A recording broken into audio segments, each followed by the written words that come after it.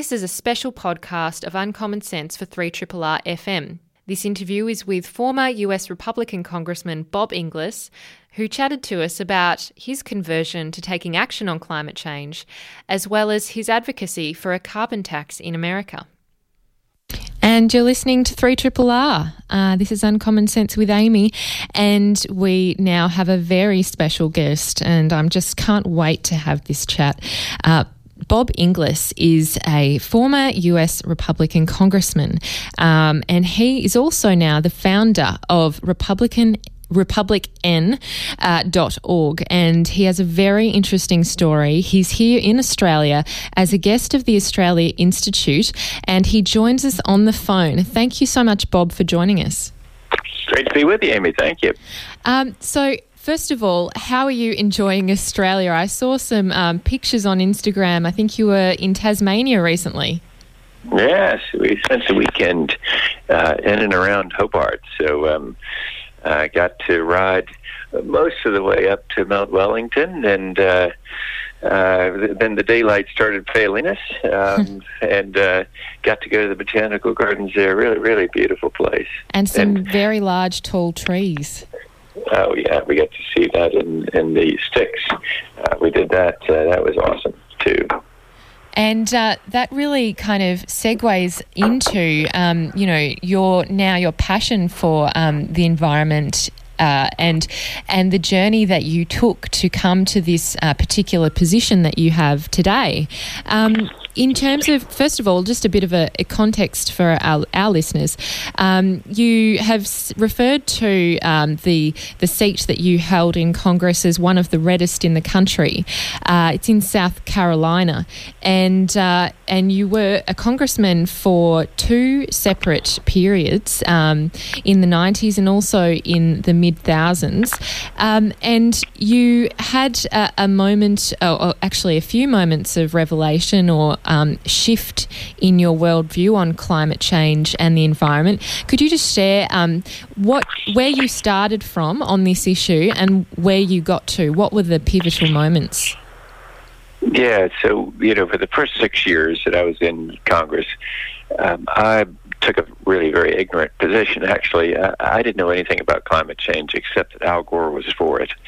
And inasmuch as I represented quite a conservative district in South Carolina, that was the end of the inquiry for me. So I admit that's a fairly ignorant way to approach it, but that's what I did for 6 years. And then I was out of Congress for 6 years doing commercial real estate law again.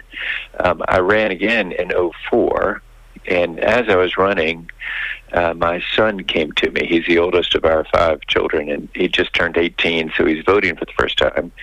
And he said to me, Dad, I'll vote for you, but you're going to clean up your act on the environment. So it's the first of a 3-step metamorphosis for me. And by the way, Amy, some people think he was making a threat. My son was going to vote for me no matter what. We were mortgaging the farmette that we live on. A farmette's when you're not really making a living at farming, you just play like a farmer. But we were mortgaging the farmette. He was going to vote for me no matter what. But what he's really saying was, Dad, I love you, and you can be better than you were in the first time in Congress. So let's make this Inglis 2.0, the new and improved version. And so that was the first step. Second step was going to Antarctica with to see the ice core evidence with the science committee. And then the third step was really a spiritual awakening here in Australia. Another science committee trip. We were at the Great Barrier Reef with Scott Heron, an Aussie climate scientist, showing me the effects of coral bleaching. And I could tell that he and I shared a worldview before any words were spoken, because I could see that he was worshiping God in what we were seeing. And so afterwards we had a chance to talk. He told me about conservation changes he was making in his life in order to love God and love people. And I got right inspired. I wanted to be like Scott, loving God and loving people. So I went home and introduced a revenue-neutral, border-adjustable carbon tax which was probably not good political timing, seeing as how the global financial crisis was on. It was the reddest district and the reddest state in the nation, and it did not go well. I got tossed out of Congress in a Republican primary, a pre-selection process, in June of 2010. So that's 1, 2, 3 step conversion, and then tossed out of Congress. So you had a lot of political courage, as they might say, and really staked your political career on this issue, which is a pretty big thing for any politician to do. And as you say, you introduced the Raise Wages and Cut Carbon Act in 2009, which the US was in a recession at that point. There was a forum that you spoke at to your constituents where a great deal of your constituents very much started booing when you said that you believed in the climate science and that that humans were the cause of global warming, or certainly contributed to it. How did you, when you saw this response to your constituents, what were your thoughts about it? And did you think, okay, well, now I've just got to ride out my term and, I probably won't get back in? Well, it's great research. If you've seen that clip, it really was quite a moment. So, yes or no? Do you believe that in human causation and climate change? And I had a terrible habit, Amy, of answering questions. So I said yes, and that did not go well. But what I'd say is this: pity the souls who serve in Parliament or in Congress and get to the end of a very long career and look themselves in the mirror as they're leaving that place and realize they stood for nothing. I pity that soul, because it's so much better to stand for something and risk getting thrown out, because if you're not really willing to risk your seat in Congress or in Parliament, you're really not leading. And so you're pretty useless to the whole process if you're not willing to lead. So, so I really don't regret it. I mean, I wish that it worked out differently and that I might still be in Congress. But on the other hand, I'm able now to be about something that's big enough to be about.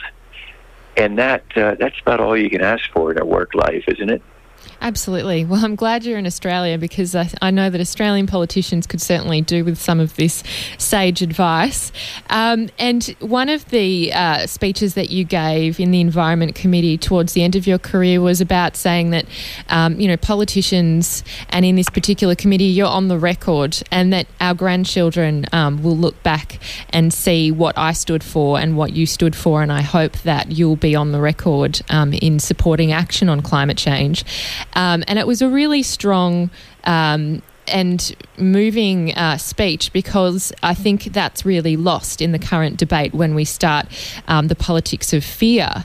And one of the interesting things that I've seen you say is that responsibility brings guilt. And so that's kind of one of the responses that some of your constituents might have felt, is that their fear of feeling guilty for having contributed to climate change. But that guilt without redemption brings paralysis.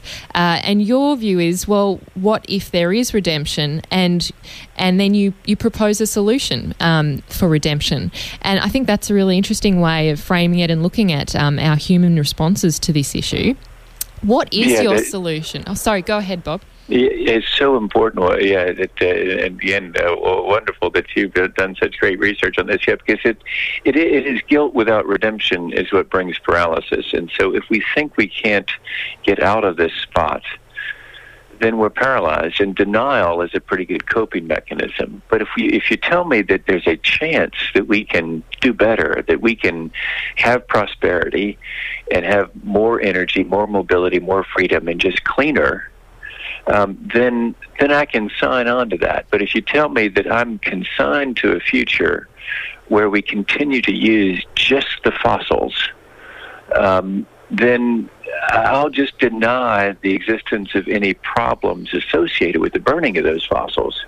But, By the way, Amy, a very important Australian connection to what you just described, which is that where I heard that, let's get this on the record, was from Kim Beazley, who was Australia's ambassador to the United States. And I realized that here I am, a conservative Republican, quoting Kim Beazley, a Labour Party member.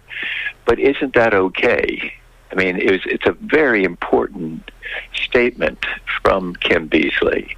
He says when he runs into people, this is what I got so interested in and what I used in that vignette you're talking about at the Science Committee. He told me that when he runs into people who dispute the science of climate change, he says, let's make sure to get this on the record, because I want my grandchildren and your grandchildren to know what I was saying and what you were saying. And it's just such an important concept that really people are going to know where we stood. And so, and it's also reflective of, the current problem. I know in America and perhaps here in Australia is, a conservative can't quote a Labour Party member because, you got to draw up battle lines. But it's a real keen insight from Kim Beazley, and I'm happy to use it. Well, that's a glowing recommendation and endorsement. And that you're absolutely right. In Australia, it's the same. There is a very tribal orthodoxy of how to behave and to approach this issue, and it's very ideological. We're currently seeing our energy debates have a great deal of ideology, and facts aren't necessarily in the mix, or as we now have alternative facts just entered the vocabulary. But one of the things that you mentioned is that so as we say, there is this divide between Republicans and Democrats, and we've seen the Obama reforms about clean energy, and we don't know whether those will continue under a Trump administration or whether the Paris Climate Agreement will remain a key priority for the US. But your view is, and I quote from one of your articles, is that conservatives in America will join the conversation when the talk is conducted in the language of abundance. And that is the kind of language that you use in these policy propositions that you've been putting forward and that you're now advocating through Republican, is that it's about looking to the future and getting a competitive edge and really growing the economy. And that's, I guess, something that Australia has been trying to put forward, or a lot of the people in the renewable and energy industry. Could you expound a little more on that view and how the views that you put forward are essentially conservative? Yeah. So at republicen.org, what we advocate is a way of bringing accountability to all the fuels. What we would do is eliminate all the subsidies for all the fuels. In America, we have, for example, an electric car credit, $7,500 you get if you buy an electric car off of your taxes. We'd eliminate that. We'd eliminate all the props for wind and solar. And so far, Amy, that sounds terrible to wind and solar and renewables. But then we'd eliminate also the biggest subsidy of them all, the granddaddy subsidy, which is being able to burn fossil fuels without any accountability for the emissions. If you put those costs on, attribute those costs, attach those to the burning of those fossil fuels, that's the economic fix that changes everything for the environment. What we believe at republicen.org is what we have here is a problem of economics that has an environmental consequence. The environmental left in America tends to focus on the environment. We, in the eco-right, as we call it, a balance to the environmental left, say it's about economics. Fix the economics and the environment will take care of itself. So we're for eliminating all the subsidies, including that biggest one of all, which is the ability to belch and burn into the trash dump of the sky without paying any tipping fee for the damages you're causing there. So if you put the tipping fee on it, suddenly the renewables are competitive without any props, without any clean energy funds, without any subsidies of any sort, without any mandates. They're just competitive because now coal and petroleum are really accountable. So we believe, Amy, that this is a message that conservatives in America and hopefully in other countries too can embrace, is that we really believe in accountability. That's sort of a hallmark of conservatism. We think that blessings flow from accountability and havoc results when you don't have accountability. And what we have in the climate system right now is havoc because of the lack of accountability. So we do it differently than President Obama. He was going to do a regulatory approach. We do it differently than cap and trade. That was a pretty complicated system in America. We'd make it a simple carbon tax and then refund all the money back to the people, either in the form of dividend checks cut quarterly or in other tax reductions. So it's revenue neutral. And then probably the big impact on Australia here is that we would apply that tax to imports. We think China would challenge in the World Trade Organization, but we think we'd beat them in the WTO.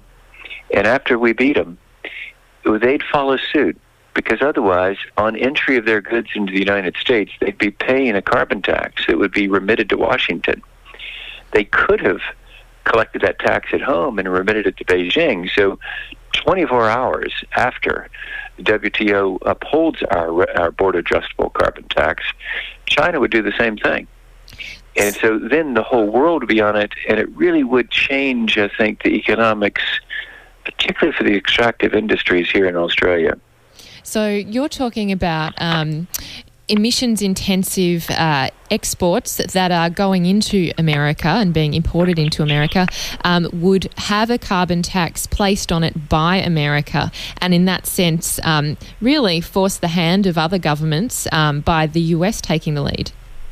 Correct. And that's why, some people would say, Amy, this is nuts. There's no way English, this guy talking right now, is going to get Donald Trump to do that. But think about it, it really does sort of fit with what he says about America first, and America is going to lead and China is going to follow. You can hear him saying it at a rally.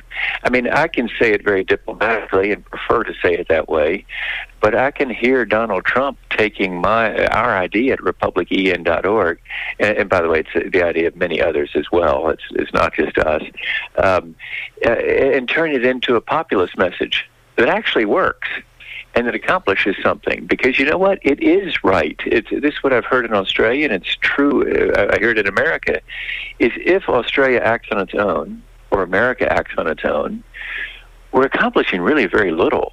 It's essential to get China and the rest of the world in on this thing. And so the way to do that is a muscular, bold move by the United States to say, we're going forward, we're going to do a carbon tax. If you don't have one in your country, you will pay it on entry into the United States. So now make your own decisions. You can either have that money and collect it at home, or we'll happily collect the carbon tax on entry of your goods into our country because we've got a deficit and we'd like the money, thank you. So you can hear Donald Trump saying that at a rally. And if he does, and if he makes that decision, then things could really change in the economics, especially of coal. Well, it is very bold, and even in an American context where it is a minimalist interventionist type of government in general, even for Democrats, and Australia has a bit more of a larger government approach in general. But as you say, there are other groups who are also lobbying for this. The Climate Leadership Council is one of them that you and your organisation are working with. And something that has come up, as you say, is Donald Trump and his kind of renegade approach to policy. Do you think that the constituents who were against your proposal when you put it forward would be more amenable to a Trump proposition of this kind? What do you see as being the arguments that anyone would put against it?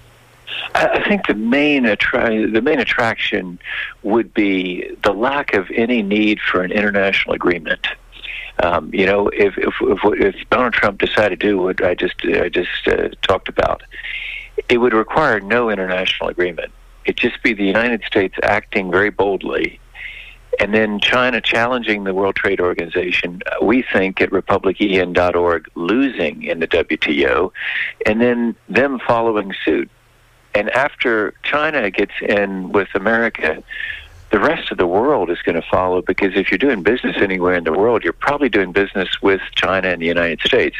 And so the main attraction, I think, would be it fits with his sort of America first kind of rhetoric. Again, it's not the rhetoric that I like to use, but you can see how it could fit at one of his rallies.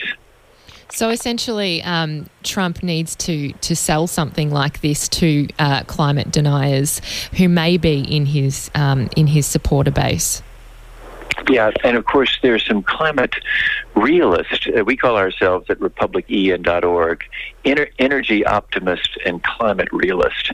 And there's some climate realists in his administration, most important of which is Rex Tillerson, the new Secretary of State, who as recently as October 19th, 2016, was advocating for exactly what we're talking about at republicen.org and what the Climate Leadership Council, that Secretaries Scholz, Baker, and Paulson are talking about. And so we think there's some hope on the inside that Rex Tillerson would help push the president toward this outcome. Well, as you say, he said that, and that was when he was CEO of ExxonMobil, which is an oil and gas company, and he saw the profit involved in that, in kind of levelling the playing field, and obviously gas has less emissions than coal. How do you think you will prosecute this argument, and those your coalition, I guess, of like-minded Republicans prosecute this argument publicly, but also how would you manage to lobby for this? Well, what we think we need to do at republicen.org is go to the people that are like us, actual conservatives, with credible messengers, and affirm their truth. Tell them that they're really good, that they've got good ideas, that we have good ideas. In other words, that we conservatives aren't the laggards here. It's just that the solutions that have been proposed so far in America have been big government solutions. There's a small government solution available. It's a simple fix of the market condition. It's a transparency, accountability move. And so it's completely consistent with what conservatives believe. But in order to make progress, we have to go to them with credible messengers and affirm their truth. If progressives in America try to speak to conservatives, they typically speak down to us. They act like they're policing their halos and looking down on us, the sinners. Well, that's not very attractive. So we go to conservatives and say, hey, we're like you. We're one of you. We are you. And you know what? We got a good idea. We do. We conservatives. And so let's raise our hand in class. We're the kid with the answer. And the good news, Amy, is that there are many progressives who would accept this idea as well. So it's, for example, what we're talking about and what Secretary Scholz, Baker, and Paulson are talking about is precisely what Al Gore has been advocating for about 30 years now. So it really is possible to bring America together, we believe, and lead, hopefully, the world to a transparent, accountable marketplace where we end up with 7 billion consumers around the world demanding better, cleaner, faster, cheaper energy, better storage, better solar. And the money that will flow into the R&D at that point and the commercialization will create exciting opportunities in business to make money and to serve customers with distributed energy systems that light up the world with more energy, more mobility, more freedom. Certainly, this really does sound like a strong and a bold, slightly radical to some proposal in America, but it could work based on the economy and the type of entrepreneurial spirit you have in your market. Just finally, do you see that you need to or would want to bring Democrats alongside with you on this issue? Definitely. We as I just said, Al Gore has been for this for about 30 years. Of course, what we Congress people and those people currently sitting? Yeah, and there are, in fact, for example, Senator Sheldon Whitehouse of Rhode Island is a Democrat who's boldly introduced essentially what I'm describing here, and another, John Delaney, a Democrat from Maryland in the House in America, has introduced the same bill. And so, yeah, there are people currently serving on the Democratic side who are willing to work with us as conservatives and create a solution that fits with conservative values because they want to solve the climate challenge. And at the end of the day, isn't that what we're trying to do? We got to come together and figure out a solution. Absolutely. Well, thank you so much, Bob, for joining us. It's been absolutely fascinating and a very interesting, pragmatic approach, which it's really great to hear an alternate view and an alternate solution to this. So thank you for joining us and for going on a tour around Australia to share your views. Well, thank you for having me on and for the wonderful hospitality here in Australia. It's a pleasure. Thanks so much, Bob. Bye-bye. And you've been listening to the Uncommon Sense podcast. I'm Amy Mullins, the host of this show on 3RRR. You can listen in every Tuesday in Melbourne at 9 a.m. till 12 p.m. And if you are elsewhere, you can listen online through the RRR website. Hope to see you again next time.